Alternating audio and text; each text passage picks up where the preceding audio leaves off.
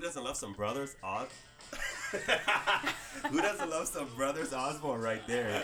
Shoot me straight. I love that. What's up, you guys? This is your boy, Sina Azari, CEO Accredited. On this beautiful Monday, I'm so excited.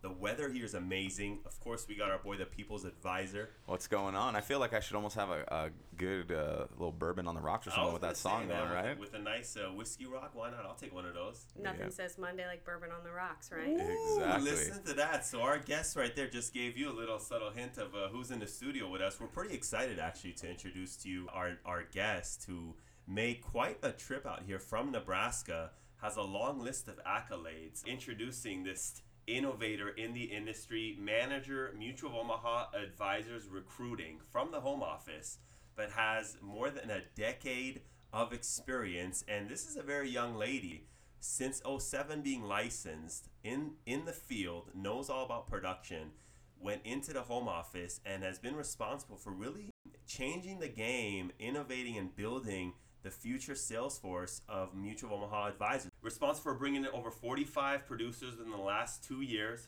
Recognized as a thought leader, international keynote speaker. Spoken in recently Guadalajara, Taiwan. Been a Gamma frontline leader on stage, main platform.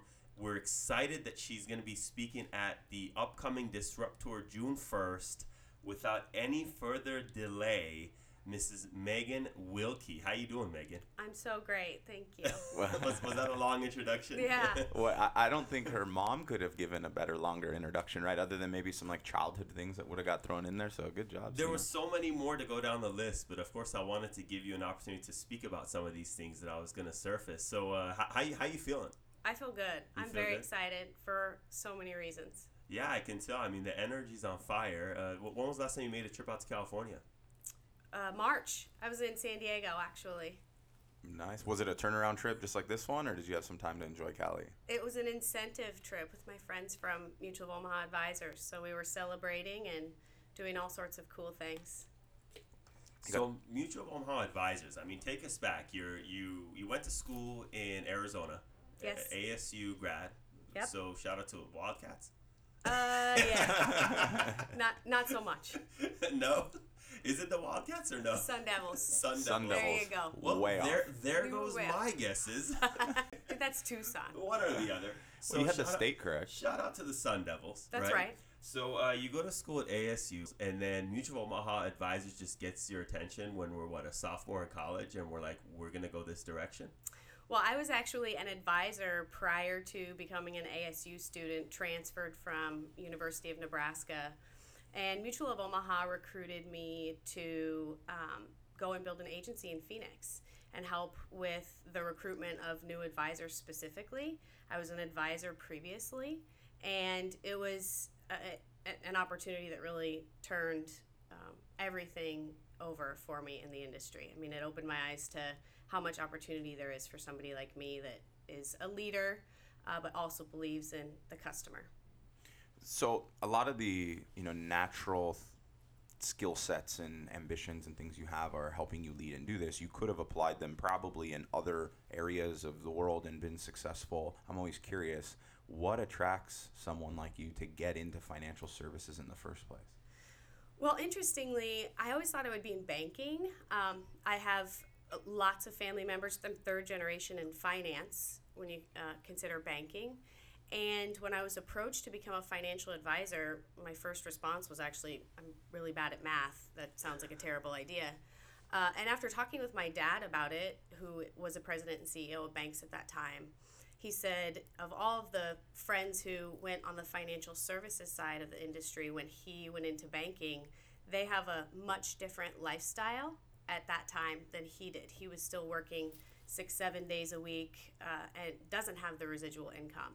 So I made the leap because I was approached, and really all I wanted was that feeling in the grocery store when I would walk through with my dad, and everybody would say, your dad's the reason why we got our farm or our business loan. And Wow. I just wanted that. I didn't really recognize that the advisor role could get me that. That's a pretty awesome answer. And you were how old when you got into financial services in the first place? 21. 21. Wow. 21, wow. Yeah, That, seriously. yeah, no, that's amazing. I got involved in 23, and a lot of people say, wow, you have 2 extra years. Like, that makes a huge difference because 21 to 23, the level of just difference in your mindset and maturity and that kind of stuff is huge. That means that happened for you, like, years earlier. So, educate me how you go from being an advisor, you join the organization, you're in the field, you know all about prospecting, being at the kitchen table, doing the financial plans, helping protect legacy. How do you transition from there to now being in the home office and really helping orchestrate the direction of an organization from that angle? It started with the recruiter position in the field in Arizona, where actually I said no 3 times when they asked me to be a recruiter from an advisor. I still believe, and I think any good recruiter should, that the advisor role is the best career there is out there. But for me, we were in a position personally where my husband had only lived in Omaha. We just got engaged. He had an opportunity in Arizona, and it just made sense for us to start a life there. I wasn't expecting to stay in the recruiter position or really have a knack for talent acquisition, quite frankly. I figured I would move out there. I know that with hard work, I can accomplish anything, especially if it's close to prospecting. And I figured I would transition back to an advisor role. But I got this itch for recruiting, and that 45 in 2 years, the people that I recruited there as a rookie, opened the home office's eyes to that there might be an opportunity for them to leverage my way of thinking to help at a distribution level. So how different does Mutual of Omaha look now than it did when you very first got involved with them, and then how much of that was through your influence? It looks totally different. There are parts of us that are the same in that, I used to describe us as a home office that's kind of grassroots. You have access to people in comparison to other large organizations where you might not know who's there processing your applications or helping you with your development plans. But now we're still accessible, but we're really scrappy. I mean, you never want to tangle with the gang that's been through a few street fights together. And we've done a lot of things. And we've really solidified what our values are. And that has made us very transparent and very clear about what we're going to accomplish and who with. You just mentioned transparency, and I'm a fan of everything that you share out there publicly on LinkedIn specifically. I've read all your articles. One of them that seems to be the introduction to a series of them was titled Disruptor. Mm-hmm. And that was the first of this series, I guess, right? Correct. So, and I love your approach because you're writing the title of your article on a whiteboard, and then I didn't notice, you knew this, that the following ones were going to be similar way of introducing those titles, which is pretty cool. How do you come across the term disruptor, relating it to the industry, and you are a disruptor? I mean, how do you connect to that? It was that moment where a lot of the courageous decisions that I've made and had the incredible blessing of the support of my leadership to execute on, they started to align with a tipping point where you can see what the house that you're building. You're not just on the blueprint part. And when you get there, you've got to really be clear about why you're making courageous decisions and sometimes really tough decisions. And you also can't back down if maybe there are others who are afraid. There are so many days where I say, what's the bravest thing I can do today? Or what's the bravest thing I can do as a result of this meeting? And I reached a point where I really wanted our field partners to understand how much of my heart was in it, and that I'm willing to risk it all to build what we're building. And when you just said that, I felt that. Wow. Yeah, I love that saying. What's the bravest thing you can do today? Today, yes. So what drives you? Where do you get your motivation from? I believe that every customer deserves a plan. I mean, honestly, it's the customers that need financial security. It's the beneficiaries, like my 2 daughters. Everything that I do is about them.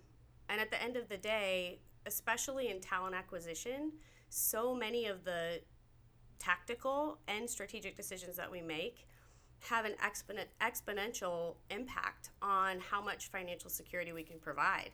And that's a huge driver for me.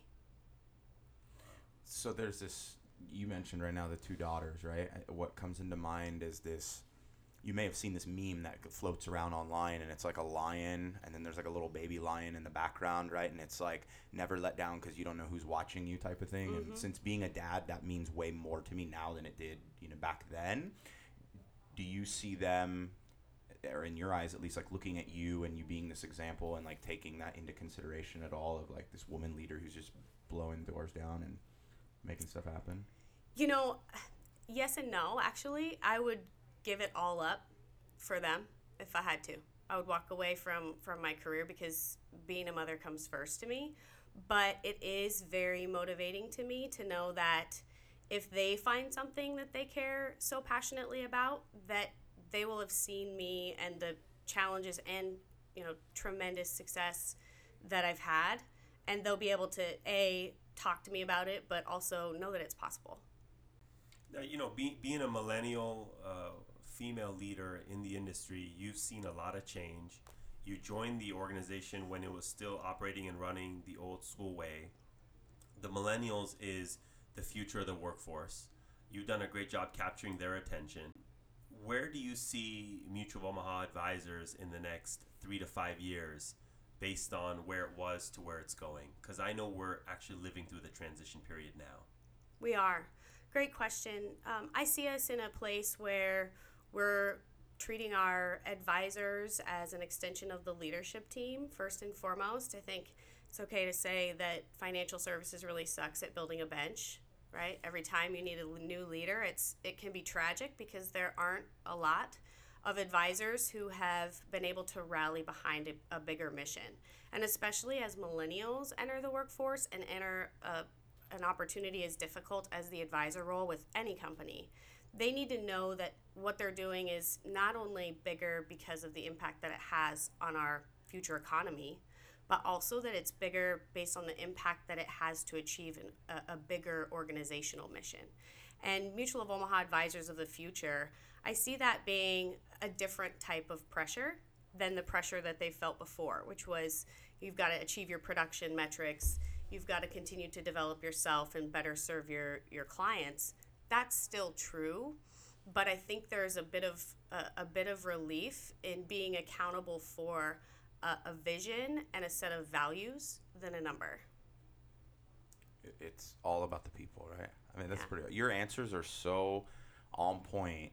It's as if we like pre-practiced this when we have not at all. But not only pre-practiced, but you have a lot of people that are probably listening to this and are gonna want your information, reaching out to you, and wanting to learn more about how to get involved working with you. Where can they find you out there, Megan? I'm most accessible on LinkedIn. I'm a recruiter, right? And so I have people reaching out to me for career advice all of the time. And LinkedIn is a channel that really never shuts off. But other than that, you can find me on Instagram, and you'll see a little bit more of my personality there. And what's your Instagram handle for everybody? Prophetessa. Prophetessa. How do you come up with that? I consider myself to be a futurist in financial services especially, but also in leadership. And also somebody that's a little bit of a disruptor, and profit, as in profitability, made more sense and looked cooler than profit with a PH.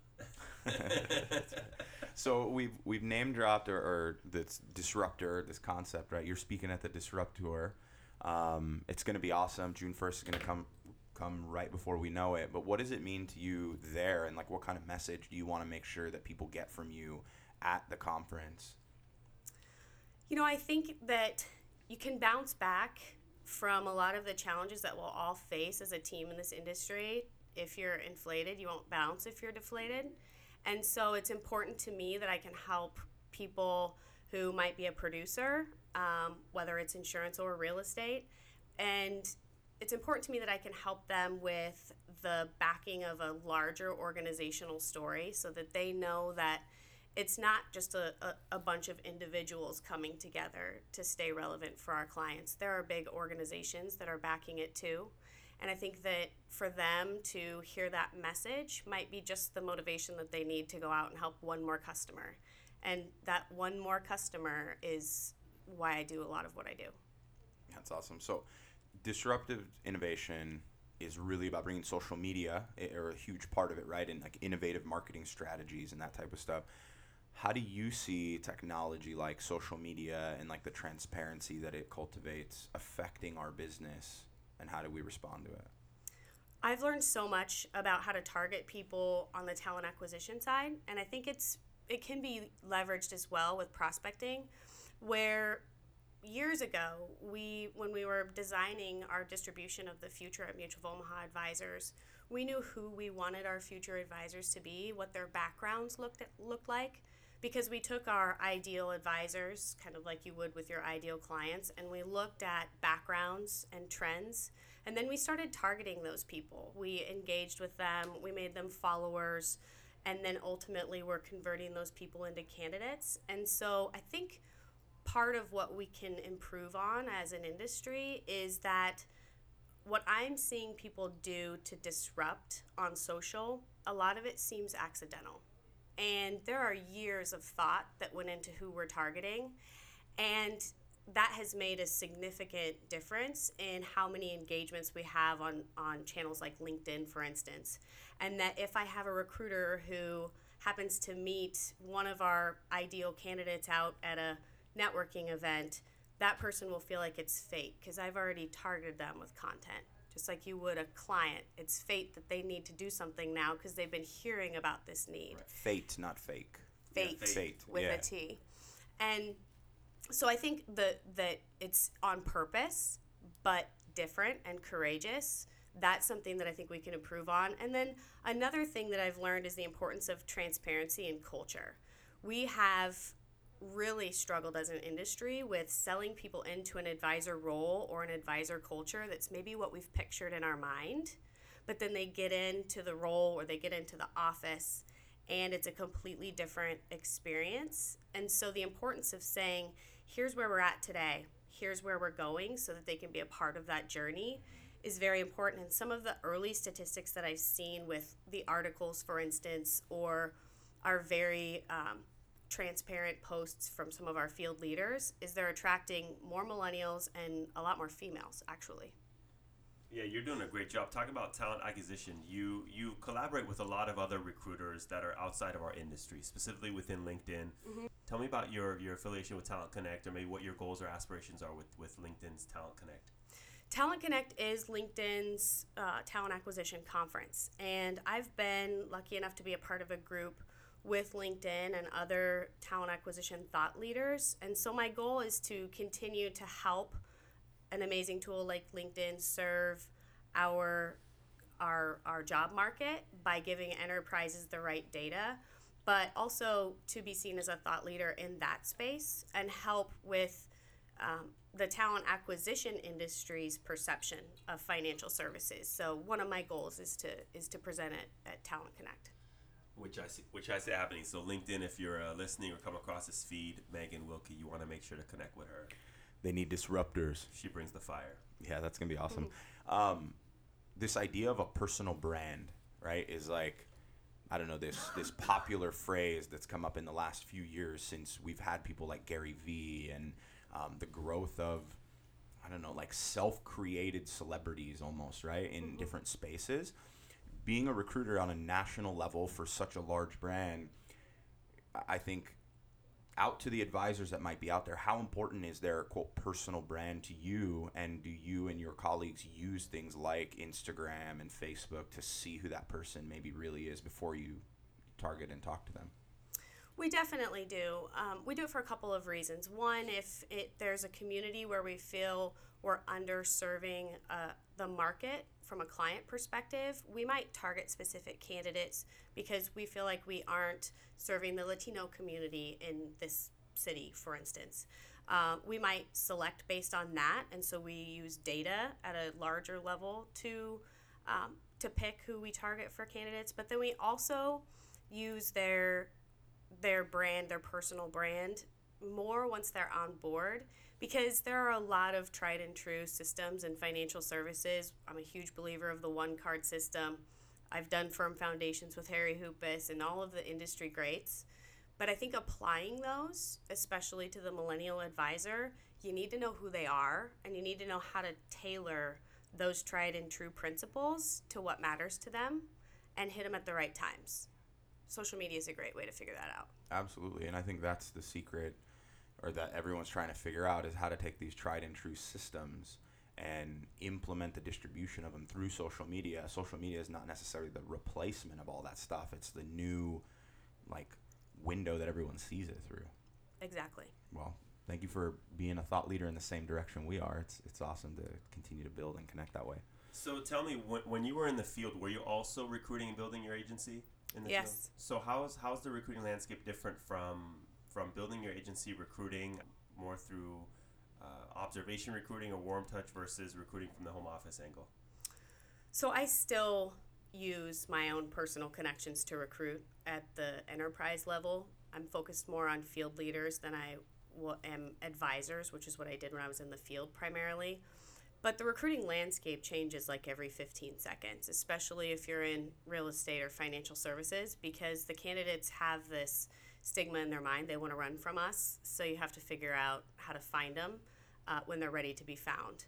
And so for me, when I was a recruiter, while there were some relevant sources of candidates that maybe were online based or whatever, the best way for me to get candidates was to, as fast as I could, get people to see me as a career coach and trust that regardless of the outcome, because less than 1% of the people that we interview ever make it on board, that they have value in going through that process with us so that they don't feel rejection. It's a huge organizational brand if people walk out of an interview where we've ultimately determined it's not the right fit or not the right time, and they feel negatively about that instead of that we've added value to them some other way. And so that's how I built my pipeline in the field, and that's how I'm doing it today. Yeah, very well said. So you mentioned, like, people want to run from us, right? In the industry.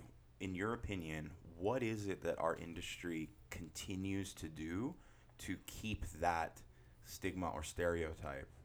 And what could we do to change? Like, there's something that we just keep doing. I say we, the entire financial services industry. What do you think that is? I think that there's a lot of history in how people have built successful careers that gets in the way, right? You might have made hundreds of thousands of dollars a year in your career, year after year, doing things a certain way. And asking those people to change to appeal to advisors is very difficult, and it's also scary.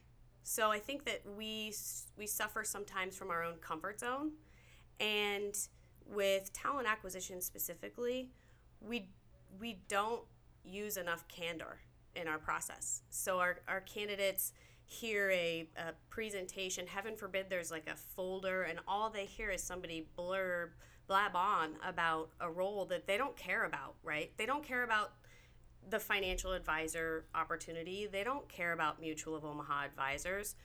You're lucky if in the first or second interview they even care about that local agency if there isn't a relationship connection.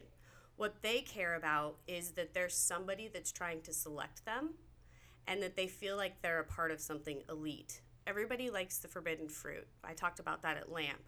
And so we lay it all out there and maybe sometimes chase candidates when we should be pulling away as much as we're chasing. Because if I can tell you right now, if I thought everybody was going to get the role, I wouldn't feel very good about getting it myself. This is, I mean, very well said. Every answer that you're telling me. So I'm certain you're going to have a lot of people wanting to work with you. How do you go about going through all the candidate pools? Who is the ideal candidate you're looking for to place them? And then what is your current strategy right now as a TA leading the recruiting system? Is your goal more emphasized on regions throughout the country? When we started targeting our candidates, if you two were both candidates, I would look at through social media data, how many people you're connected with, who those people are, what your degree paths were, how many years you've worked, etc. And we did a study based on our top advisors, and by top I don't just mean productivity, I mean a combination of productivity as well as vision alignment. And so we handpicked a large group of individuals that were active with us and actively engaged in helping us build our future. And we noticed 5 segments, if you will, or 5 characters within that big group of people. And we've been targeting more like them ever since. And so we picked who we wanted to build with based on a combination of results and behaviors. That's very important to how we target people today, because if you ask me to refer somebody to you that's motivated, well, I'm struggled with that, and while I'm not the most delicate flower, I tend to be a little outspoken. I will have some heartache about who wouldn't I qualify in that motivated category. But if I ask you for somebody who double majored in finance and communications, that's bilingual, that's been working for 5 to 6 years, and has 500 or more connections, you could probably come up with somebody that meets at least one or a few of those categories. So we got really specific about who we were looking for, and that made it easier for both active Mutual of Omaha Advisors Associates as well as some of our career advocates to know who to send to us and why we're targeting them. So how often do people try to recruit you? All the time. I want to ask you a question about college. You talked about one of the things is, what their targeted college degree path might have been. So 2 questions. How important is their original thought path to them becoming successful in our business as an advisor? And then second, how important is college at all to becoming a successful advisor or coming on board, in your opinion? Personally, I don't think that having a degree qualifies you or disqualifies you for any role today. It took me 11 years to graduate college. I probably shouldn't say that out loud, but it did. I was off and on, changed my mind a couple times, found success as an advisor. By success, I mean probably more money than I should have been making at a young age, so it wasn't important to me. And so when I look for qualifications, if you will, of who can join our organization, you do have to have a certain level of maturity and work ethic and those characteristics. But I think you have to be somebody who's cultured enough to have tough conversations with people that probably don't want to be talking to in the first place. So most of our clients don't come knocking at our door because they want to spend their money on a financial plan instead of, going out to eat on the weekends or going on vacation. So you have to ask them the tough questions and then hold them accountable to the goals that aren't as sexy to think about as some of their other goals. We need somebody who's got the character to do that. So there are lots of organizations where you can have the knowledge and the background and the talent, and you can be successful. But in financial services, you need to have the knowledge and the background, whether that's life experience or professional. You need to have the talent, raw talent. Some of that's God-given. You also have to have character. You have to have a lot of character. That's awesome. I give you huge credit for being really honest in your college path and the 11 years and stuff, because those types of things and just sharing the real, this is who I am, what I was, and I'm successful is so important to everyone else who wants to make it and thinks that they have to be this cookie cutter mold to doing it. So congratulations on graduating. But thanks. I'm more excited you shared it took 11 years. I in the end, because I was in a home office role by the time I was at my final sprint and I had my first child and was 80% travel, by that point, I was just bound and determined to have a graduation party. I had envisioned it. I knew the invites and the cake. I was not going to back down on that. But today, it doesn't impact your salary. It doesn't impact your propensity for success. And there are fewer candidates that are choosing that path, probably because most of us millennials are in student loan debt. And that's not very much fun either. So I think that we might have to shift our thinking in the future around that. Right. So I read something the other day that there's, a average American debt in 2016 for student loans came out right about $50,000. And then if you got into, we'll just for lack of better terms call it like a high level profession like an attorney or an MD, then your average walk away was like $180,000 to $200,000 in debt. Outside of being a doctor and a lawyer, you sort of have to get those designations to go and do business. But anything else, do you think the money would be better used in another direction? This is kind of going like Gary Vee style, right? Like the $50,000 you got into debt to go into school with. If your kids right now were going to go ready to go into college and it was either them take on $50,000 of debt or take the $50,000 and do something else with it, which do you think would get them further? Take the $50,000 and do something with it. especially because people are maturing a lot slower now. And I still have young kids, so I don't even want to think about what the teenage years are going to be. But I think that people will be a lot less mature, and you get a lot more out of your education when you have some real life things to apply that education to. So I'm actually a total sociology nerd. I love it. I'll read textbooks, but I apply it to so much of what we do, specifically organizational hierarchy and how to drive culture. But I didn't care about that when I started in school. That wasn't important to me. And so I think you just get a lot further if you are to make an investment in tuition, if you've got a little bit more clarity on why you're going for that education. You just mentioned culture. Tell me about the culture of Mutual Omaha Advisors. What's the culture like? So the culture is changing. We're in a big transformation as an organization, and that culture is one where there is a lot of transparency, a lot of tough conversations, a lot of tough love sometimes.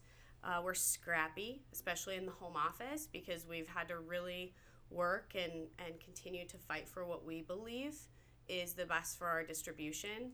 And that has helped us to attract a large number of leaders to our organization who share the same beliefs.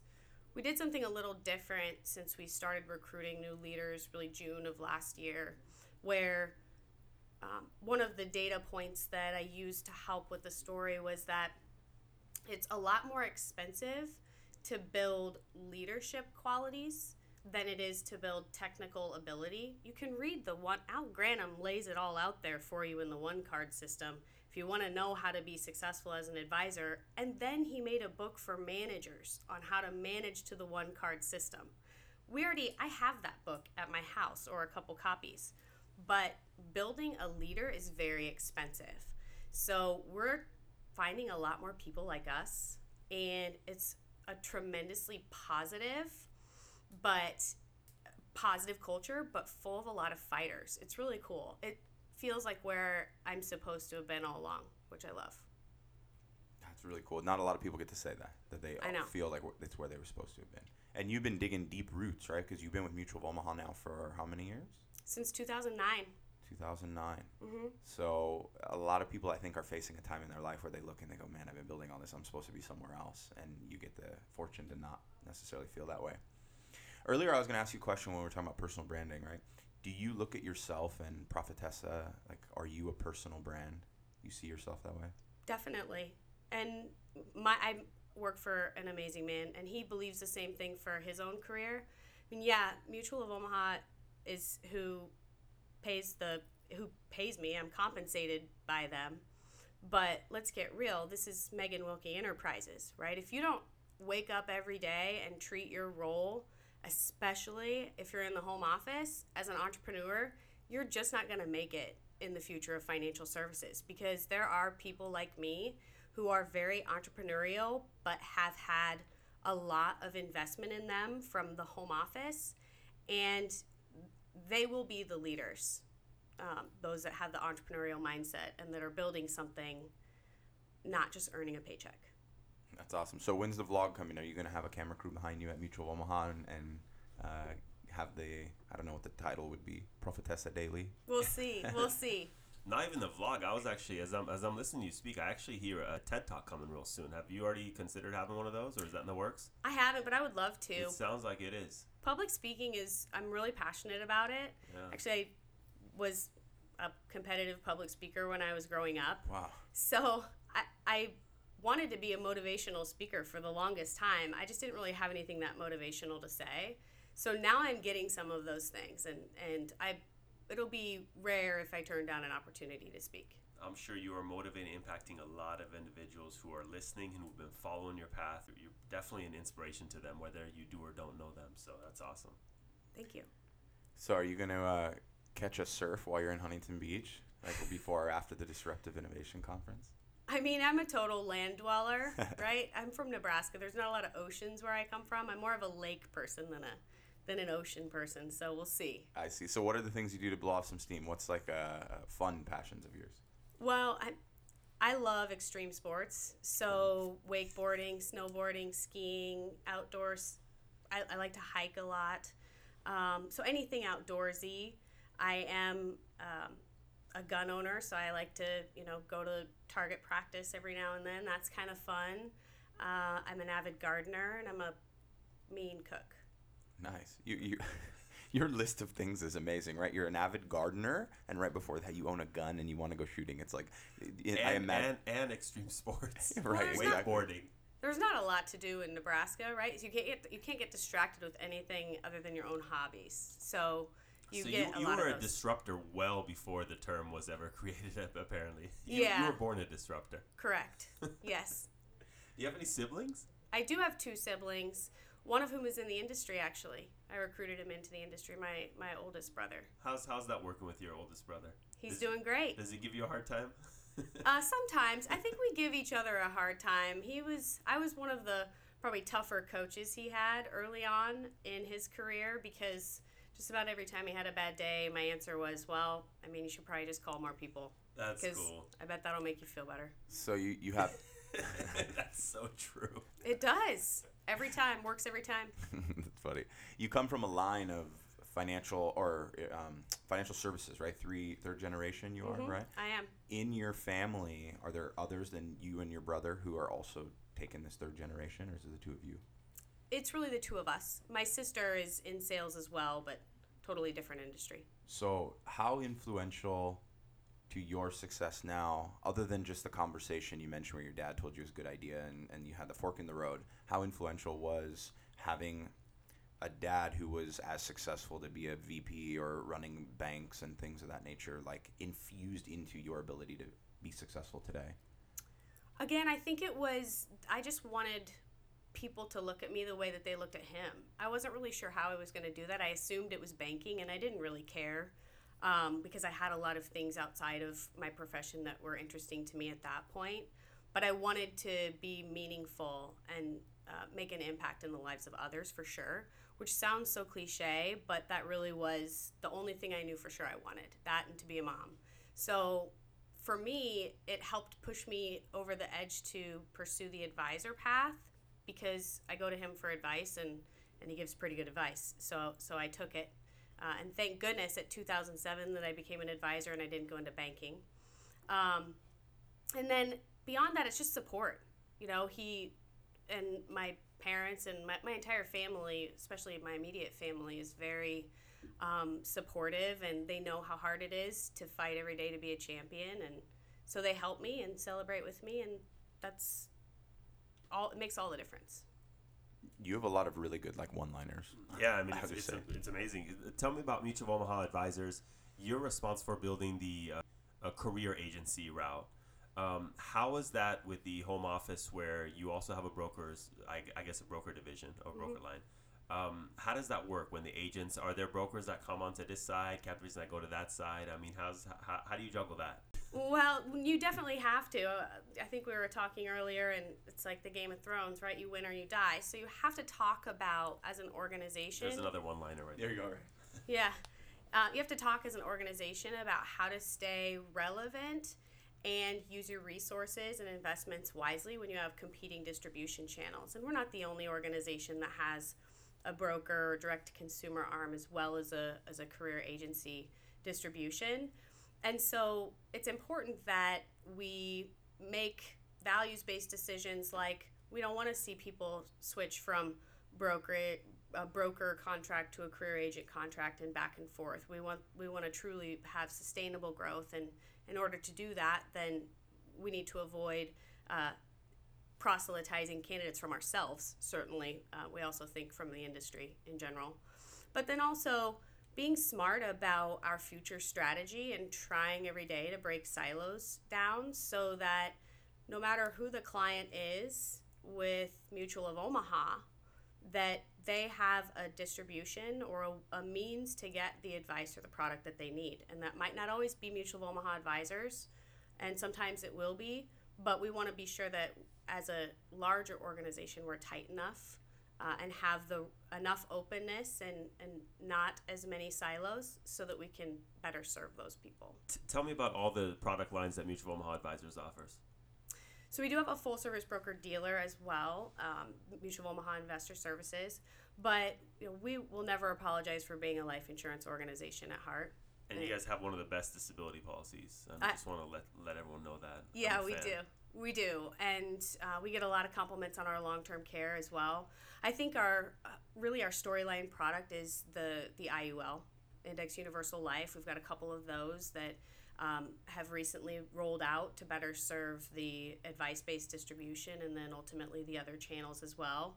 We're really seeing a lot of success with that, and we're seeing people that are investing more in premiums that are going to serve multiple needs potentially, offer some protection of risk as well as a good way to channel some savings. Now, you hit on a hot button that I don't even know that you hit on, but you talked about having the full broker-dealer side of things and then not being, what was the term you used? Not being, something about being an insurance company at heart. Life insurance organization at heart. Not being ashamed of that. Or so I got in the business 9 years ago, and I've noticed most of the time, but I've been trying to be like an agent of change to this. It's almost like two rival schools, right? You think of insurance and financial services. Most financial advisors are all about investments, and insurance is crap, and they're not interested in that side. And then insurance agents are often indoctrinated that if any person's even willing to take risk at all, they've lost their mind, and they're on these two extremes. There's not a lot of people who find harmony between both of them, right? Can you speak on that a little bit? What are your thoughts of that in our world? I have a lot of thoughts on that, and I'm a huge Gary Vee fan, so this is where our clouds and our dirt connect, right? In the clouds, we believe that every customer deserves a plan, right? And that plan can be done through a proper fact-finding and needs analysis. It can be a plan where you charge a fee for those clients. But at the end of the day, what the client needs is what the client needs. And so we know that there's some data that points to just being securities licensed as an individual, you will sell more life insurance. There are many statistics that are there. And if you think about the psychology behind that, or more fixed products in general, a client may be more likely to accept your recommendation if you're selling them something when they know that you could propose a different solution as well, maybe on the variable side, so they have more trust in that advice. But I think it all points back to that you're not in it for the product. You're in it for the plan. And the products or solutions... There's another one right there. The products or solutions that fit into that is not up to really even Mutual of Omaha to decide what that split looks like. We're pretty good at predicting it by now, and we're pretty good at knowing what the right product mix needs to be so that we're profitable for our policyholders. But at the end of the day, it really needs to be driven by the needs of the individual. And we, in our selection process, specifically weed people out that have a negative connotation with risk and are maybe adverse to getting securities licensed because they don't want to pursue that side of the business as well. We want people that are going to be fully licensed, that are going to be able to help their client with whatever their needs might be. Now, are you guys interested in actually trying to influence that way of thinking, or just looking for the people who already think that way? There aren't a lot of people that think that way. Right. So if they're clients, I think they are used to having an investment guy, an insurance guy, a P&C guy, and then having all of these people, right, that not one advisor that puts a bow on it all. And so a lot of it comes from the marketplace. When candidates come in for an interview, they assume they're interviewing to be a salesperson of a product. So it's important that when we paint the picture for what we're building a distribution of advisors who are specifically sought after by clients for their advice, not because of one product or another. And it's entirely up to us to shift that thinking. I think a lot of it stems from the experience that your clients have with your advisors. So we got a young, guy or gal, early 20s, and they're thinking about joining this industry, joining the business. What would be your words of wisdom to them? Their first 3-4 months, what should they do? aside from call more people, I think what makes all the difference in the world is a marketing plan, right? You have to be an expert in marketing to succeed, in my opinion, in this business. The days of cold calling or, leads only prospecting are really too expensive and frankly dead. Old, yeah. And so I think you need to understand as a new advisor who are the prospects that are most likely to sit down, have a conversation with you, go through a full needs analysis. Who are some of the ones that might have a more immediate need, because you do need to generate cash flow. That is why we're here. And then who are some of those clients that are maybe more of a long game that you need to have a marketing strategy and apply those to. So the thought process of a marketing plan and how your activity complements that is, in my opinion, what will differentiate the future advisor from feast or famine. And that means that everybody's treated fairly, but not necessarily equitably if they're a prospect of yours. Some prospects deserve a little bit more love. Others might have a more immediate need, or if they are in your natural market, might be somebody that you want to go out and meet with while you're still cutting your teeth, for lack of a better term. So basically, don't leave it up to chance. You can kind of curate the way this stuff's going to go. You get to pick who you do business with if you have a successful practice. You don't have to take anybody on as a client. And I think the famine side of a new advisor's life causes them to build a practice of people that they, A, don't care about on a deeper personal level, but B, they might not even like them.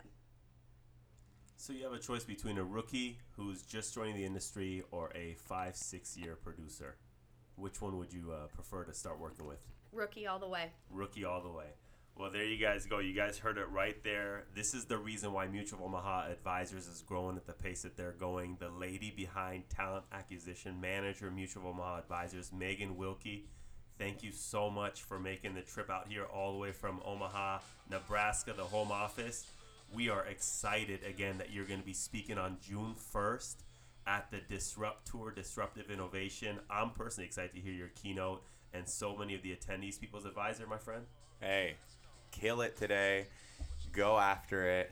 I'm so inspired by Megan and all the fire that you just gave us without even knowing it. And I got 45 memes I can create on your one-liner. And one more time, if they're trying to reach you out there on Instagram, Megan, where can they find you? Prophetessa. Prophetessa, and if not on LinkedIn, you guys. Megan Wilkie, thank you again so much for coming out to see us. Some Brothers Osborne right there. That's right. Shoot me straight.